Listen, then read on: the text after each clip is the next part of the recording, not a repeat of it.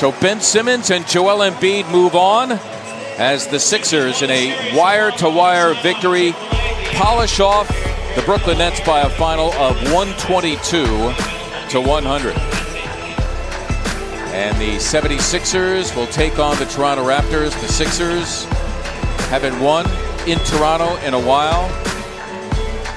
They struggle against Kawhi Leonard. Next up for you guys, Toronto Raptors. What's going to be required of your team heading over there? Everybody's mind, everybody being physical on the floor, and everybody just coming ready and prepared. It is Raptors Sixers, and this is Free Association. I am Donnovan Bennett. I am joined by Arden Zwelling, Jesse Rubinoff. I am introducing them because I got in trouble last time for not introducing my guests, although I actually heard that if you're listening to a podcast with multiple voices, it's important for them to introduce themselves, so then the listener kind of has an understanding of, okay, this is that voice, I get it. But I'll do my job as a host this time. This is Free Association, and it is Raptors Sixers. People are feeling really, really good about this, like a little overconfident. Where are you? I'm not as confident. Because last time we recorded in here, Yes. like we did it literally on a ledge as Donovan was about to jump. 100%. I think that's the great thing about the playoffs is that emotions swing drastically. Forget about week to week, game to game. And after game one, there was a same old Raptors narrative, same old Kyle Lowry narrative. Now it's like, oh, well, the Sixers, light work, 4, maybe 5. And I just feel like these are two teams who made significant moves at the deadline. They've got the best starting fives by net rating in the playoffs. I do like the Raptors, but I think the margin is close. What am I missing? Yeah, I think a lot of the confidence comes from the fact that the Raptors ended a series finally in 5 games. Everyone had that trepidation after a classic Game 1 performance by the Raptors, but then the Raps rinsed the Magic in 4 straight. And I think now the Raptors fans have an overconfidence because it's a different group of players. You have Kawhi Leonard now. You have Marc Gasol. You have Pascal Siakam, who took an extraordinary leap this year.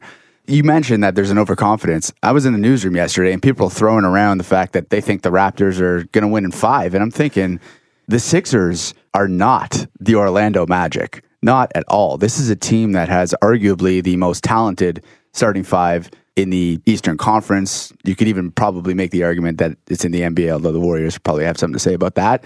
So I think it's going to be a lot harder than Raps fans are thinking, but there is a confidence because the Raps ended the series with the Magic quite early. People in the newsroom are like, oh, do you think they can switch Siakam onto KD? Or, like, is it going to be Leonard? How are they going to approach that? It's the playoffs. It's recency bias, right? Like that's what we do. And that's why this time of year is so great because the emotions are so high and so low and you're riding this roller coaster. Like Jesse said, after that Game 1, the Raptors put it on Orlando, defensively especially. And I think that is why people are so optimistic about the Raptors against the Sixers, because if the Raptors can neutralize the Sixers offense, it should be easy. That's how the Raptors win this game, is they carry over that defensive momentum and that defensive effort, that energy, the switchability, Marc Gasol getting his hands on everything, Pascal Siakam with like some really underrated defensive possessions late in games and clutch situations. If you carry that over, it's not like the Sixers have a ton of depth that they're going to be throwing at you. If you can neutralize, like you said, Donovan, that starting 5 that has been the best in the playoffs, the Raptors should be golden. Yeah, let's deconstruct that defense a little bit, because that's, I think, the real reason why people are confident is how they play defensively in closing out Orlando. Held them to 96 points or less in the last 4 games of this series. Toronto's now won 11 of their last 13. They're getting it done on defense. And really, if it wasn't for a defensive breakdown in Game 1, the series is a sweep.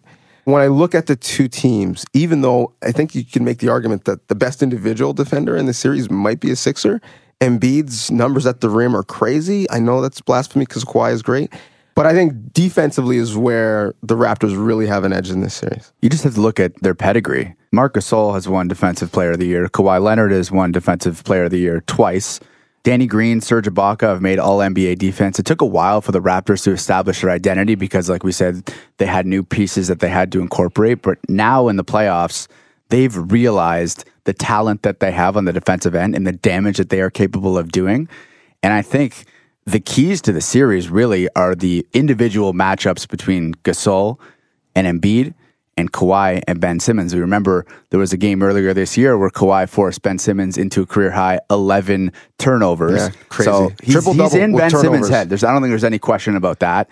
And then when you look at Embiid, you talked about how incredible he is as a player. He's incredibly talented. He's this borderline superstar. But Marc Gasol, he proved against Nikola Vucevic that he is very capable of shutting down an all-star level talent at center. I think those are the two main keys on D. And he proved it against Joel Embiid twice. Yeah. Now, this is when he was playing with Memphis, but the two times Memphis played Philly this year, I mean, Joel Embiid had two of his worst games of the season. And this is a guy who might be one of the 10 best players in the NBA, you know, wherever you rank him.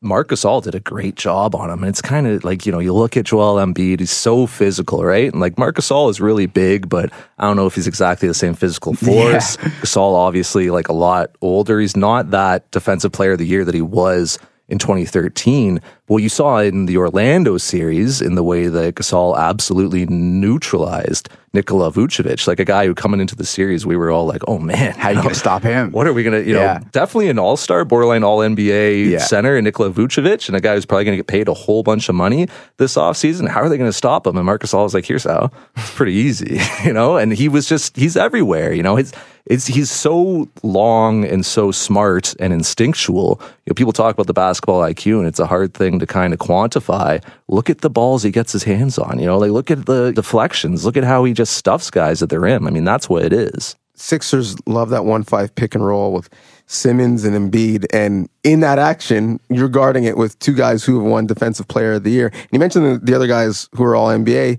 on this team defensively. I think their best case to get someone on the all-NBA defensive team, and I'm not sure they're going to, even though they're great defensively, I think their best case this year might be Pascal Siakam. Yeah. For the first time. Embiid has nice-ish numbers against the Raptors. Their leading scorer this year, 26.3 points, 11.8 rebounds. Kawhi only played in 3 of those games, and they were the 3 that they won.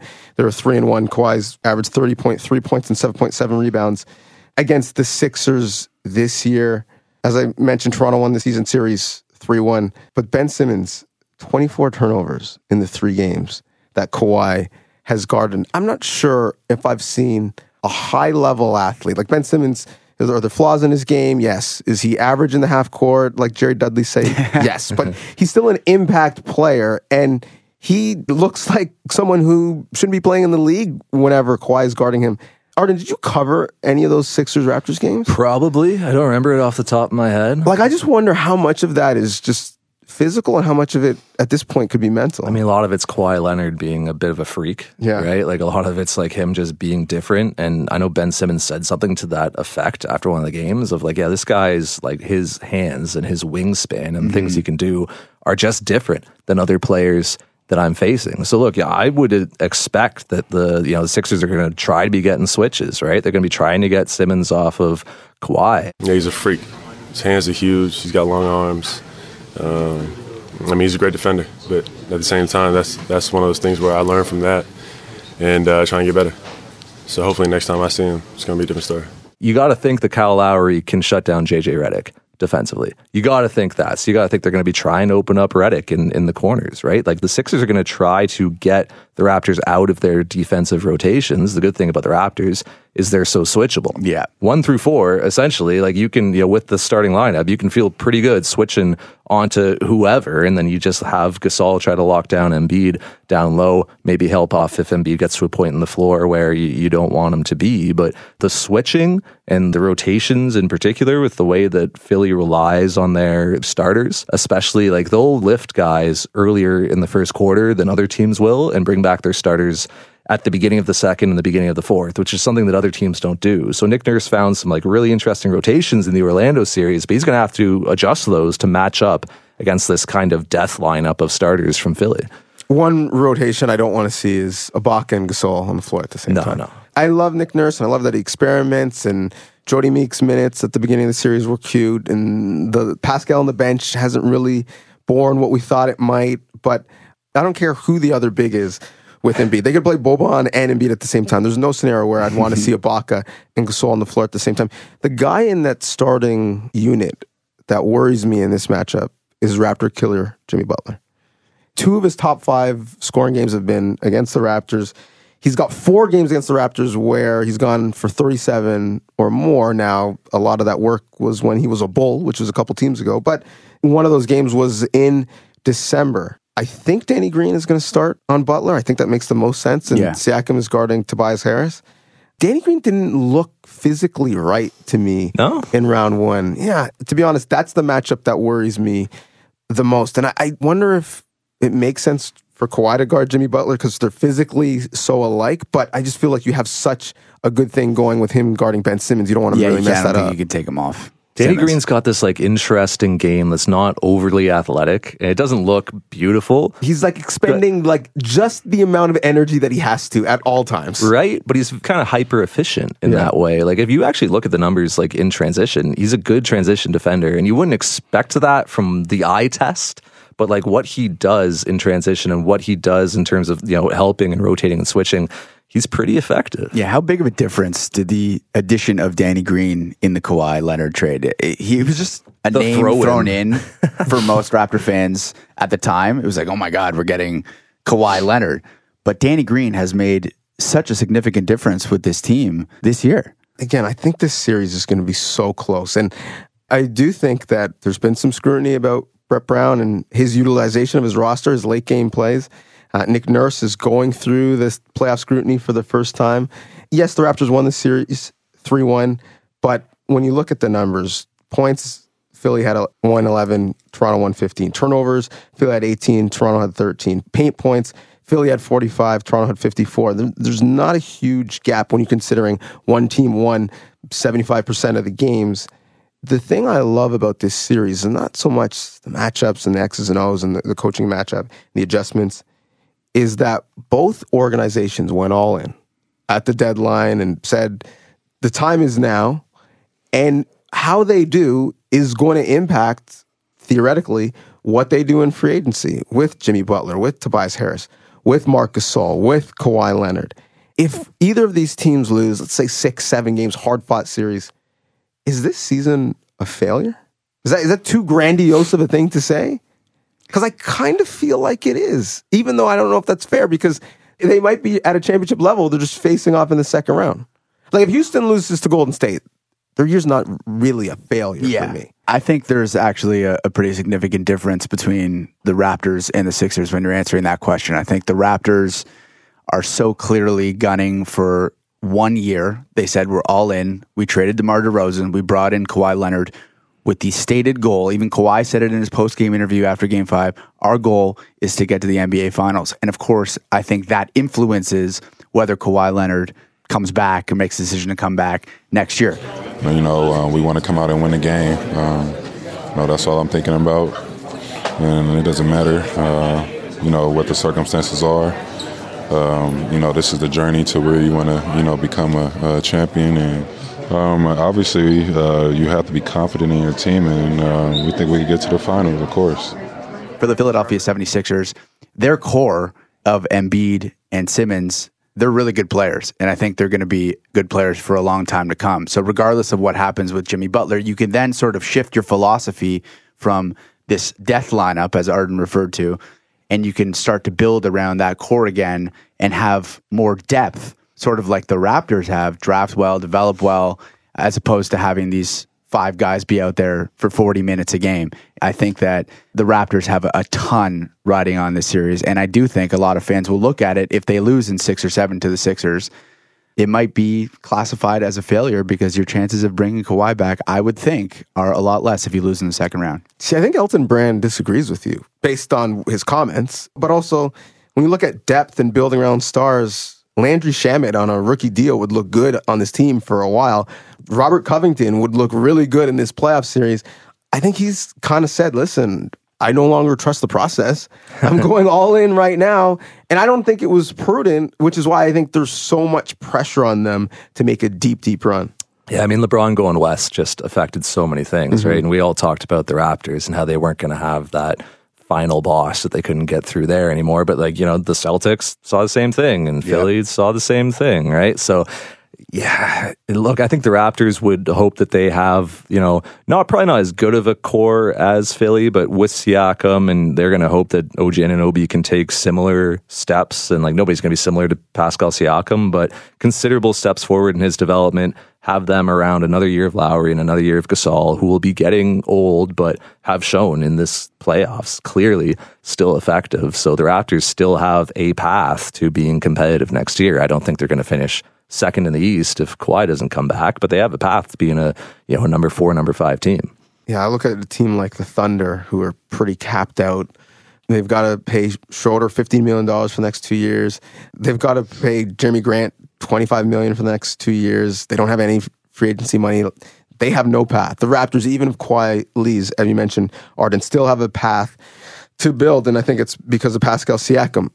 They play game 1 on Saturday, and what's great about this is we're going to record another pod early next week, and if they win game 1, and now it's not 13 straight home wins against the Sixers, just 14 straight, the brooms are going to be out. It's going to be great. If they lose another game 1, here we go again. It's going to be Panic City. Having said that, as we leave, your prediction for this series, not for game 1. This is a tough one. So I think this series is almost a study in how to philosophically build a roster. You have the Raptors, who have a ton of depth, against the Sixers, who don't have a ton of depth but have a stacked starting lineup. And I think the winner of this series will ultimately maybe shape the way that GMs decide to build their rosters moving forward. I think the Raptors have so much riding on it, but I'm confident in the way that they played against the Magic, and I think the advantage that Kawhi Leonard has mentally over Ben Simmons, I think is going to go a long way. And of course, we talked about Marc Gasol's proficiency defensively against Joel Embiid. I think those two matchups, if the Raptors can win those, they're going to win it in 7. I think Raptors in 6. I think they're clearly the better team. They're a deeper team. I think there'll probably be a night where the Raptors are cold shooting, and so they'll probably lose there. And there'll probably be a night where Philly is just dominant through its starting lineup, so there's another loss. But I think the other 4 games, if Toronto defends the way they did against Orlando, if they carry that forward, then it's just a matter of hitting your shots, because Philly really doesn't have a Kawhi stopper. They don't have one guy who's going to stop them. So they're going to have to help. They're going to have to double Kawhi. He's going to rotate out. The Raptors are going to move the ball around, find that open shot. The same thing they did in the latter stages of the Orlando series, where they finished that series with an assist rate of over 60. It might have been close to 70. If they move the ball, find that open look, it can be that simple and just hit your threes. When I look at the advantages that Philly has, rebounding, Embiid, they get to the line a lot. Here's a prediction. Raptors fans are going to think that the refs are jobbing them in this series, which I know isn't that spicy of a prediction, because they think they're always getting jobbed, but there's going to be a free throw discrepancy here when you look at what Embiid and Butler is really, really good at it as well. Even Simmons to an extent. Tobias Harris is really good at it. Sixers are going to get to the line, and the Raptors probably won't get to the line as much, and fans are going to think that there is something going on. So you think, I'm assuming, Donovan, you think this is going deep too as well? And then if it is going deep, let's just make sure during elimination games, nobody goes to get their diploma before the game this time around. I was waiting to see if that was going to get mentioned. I looked up that series the other day and just looked back at some of the box scores, even just the point totals. They were, it was 84-76. Vincent and Iverson both had 50. Right? It was a glorified one-on-one game with 8 other guys on the court, just with really good tickets to watch it. Eric Snow just making entry passes. I remember, it was a one-on-one series basically, but I just remembered hating Aaron McKee from, whatever cottage of my friends that I was watching it at as a high schooler, being this guy just is open from 18 feet and keeps hitting it, and it's so annoying. He was 6th man. Yeah, this team's not that good. Honestly, right? Beat them. Yeah. He was 6th man of the year that year, I think. Yeah. Was he? Yeah. Back rimming out. Tough times for Raptors fans. I do think it's going to go 7. I think that they will be vindicated, that they'll be liberated from that horrible what if scenario, seeing that Sixers team play in the finals against the Lakers and how that would be different. Everyone likes to reverse history and say, well, what if Tracy stayed? Well, what if Vince hits that shot? Yeah. I wonder how the franchise changes. I'm not in the party of people who think because he was on a plane and walked across the stage and got a diploma is why he missed a shot. No. He had a great game. He did. He had a great game, he had a great series. He had 20-9 that night. He had a great game. Yeah. I wouldn't have done it solely because of optics. As Dwayne Casey would say, it's a make or miss league. Yeah. And he missed. That's the way it is. Missed, yeah. Well, I don't think Kawhi will miss in that situation. I actually think when teams are this close, the series normally comes down to who has the greater star, right? And I think in this case, it's Kawhi, because when you look at how the two stars, Embiid and Kawhi, were managed, it's like the Sixers early in the season wanted a diploma or an award for, hey, Embiid's playing back-to-back nights. Oh, like, okay, congratulations. Where the Raptors slow played Kawhi the entire year, did not worry about the load management and fans getting upset about it for this time of year. And it seemed to work. And on the flip side, Embiid, when he played, he was somewhat effective, but he also missed a game with arthritis in his knee. And I don't think that goes away in a week or 10 days or 2 weeks. So the longer the series goes, I think in favor of the Raptors, and that's why I like them in 7. But I'm willing to go back on that depending on what happens in game 1 and have you guys back in here to talk me back off the ledge. Once again, my real prediction is that Drake is going to squash the truce with Meek Mill and create a diss track dissing him and the Sixers. But we shall see. This has been fun, fellas. Of course, man. And, we didn't talk at all about Kyle Lowry, but the North Philly native, that's right, playing in front of the home crowd, got to expect big things from him. He's been so good outside of that game 1 performance where even both coaches were saying he had a good game. He really did have a great series in terms of drawing charges all the time. He started shooting better as the series went on. So I think Lowry's going to play a big role too. And we didn't really touch on him, but he's important, vital to the Raptors' success. He was the Raptors' best player in that series. Yeah. With game 1 included. Really? He was the Raptors' best player. He had the biggest offensive rebound. I don't think he was the best player. I think Kawhi, outside of his one-off night, was better. And I think their steadiest player was Siakam. It's a really good issue. It's a really good thing that we're arguing about who is the best player in the series. It means they were all pretty good. Most important, most essential player, best player, Kyle Lowry in that series. Go to NBA.com, man. Look at the on-off numbers. There is like a more than 50-point spread per 100 in his on-off. It's crazy. I don't know if I agree. I don't know if I'm there yet. When he was on the floor, the Raptors played really, really well. When he was off the floor, they played really, really poorly. It's that simple. Yeah. Sign of a good player. True. You guys are good players. Thanks for helping me out. Cheers. Of course, man.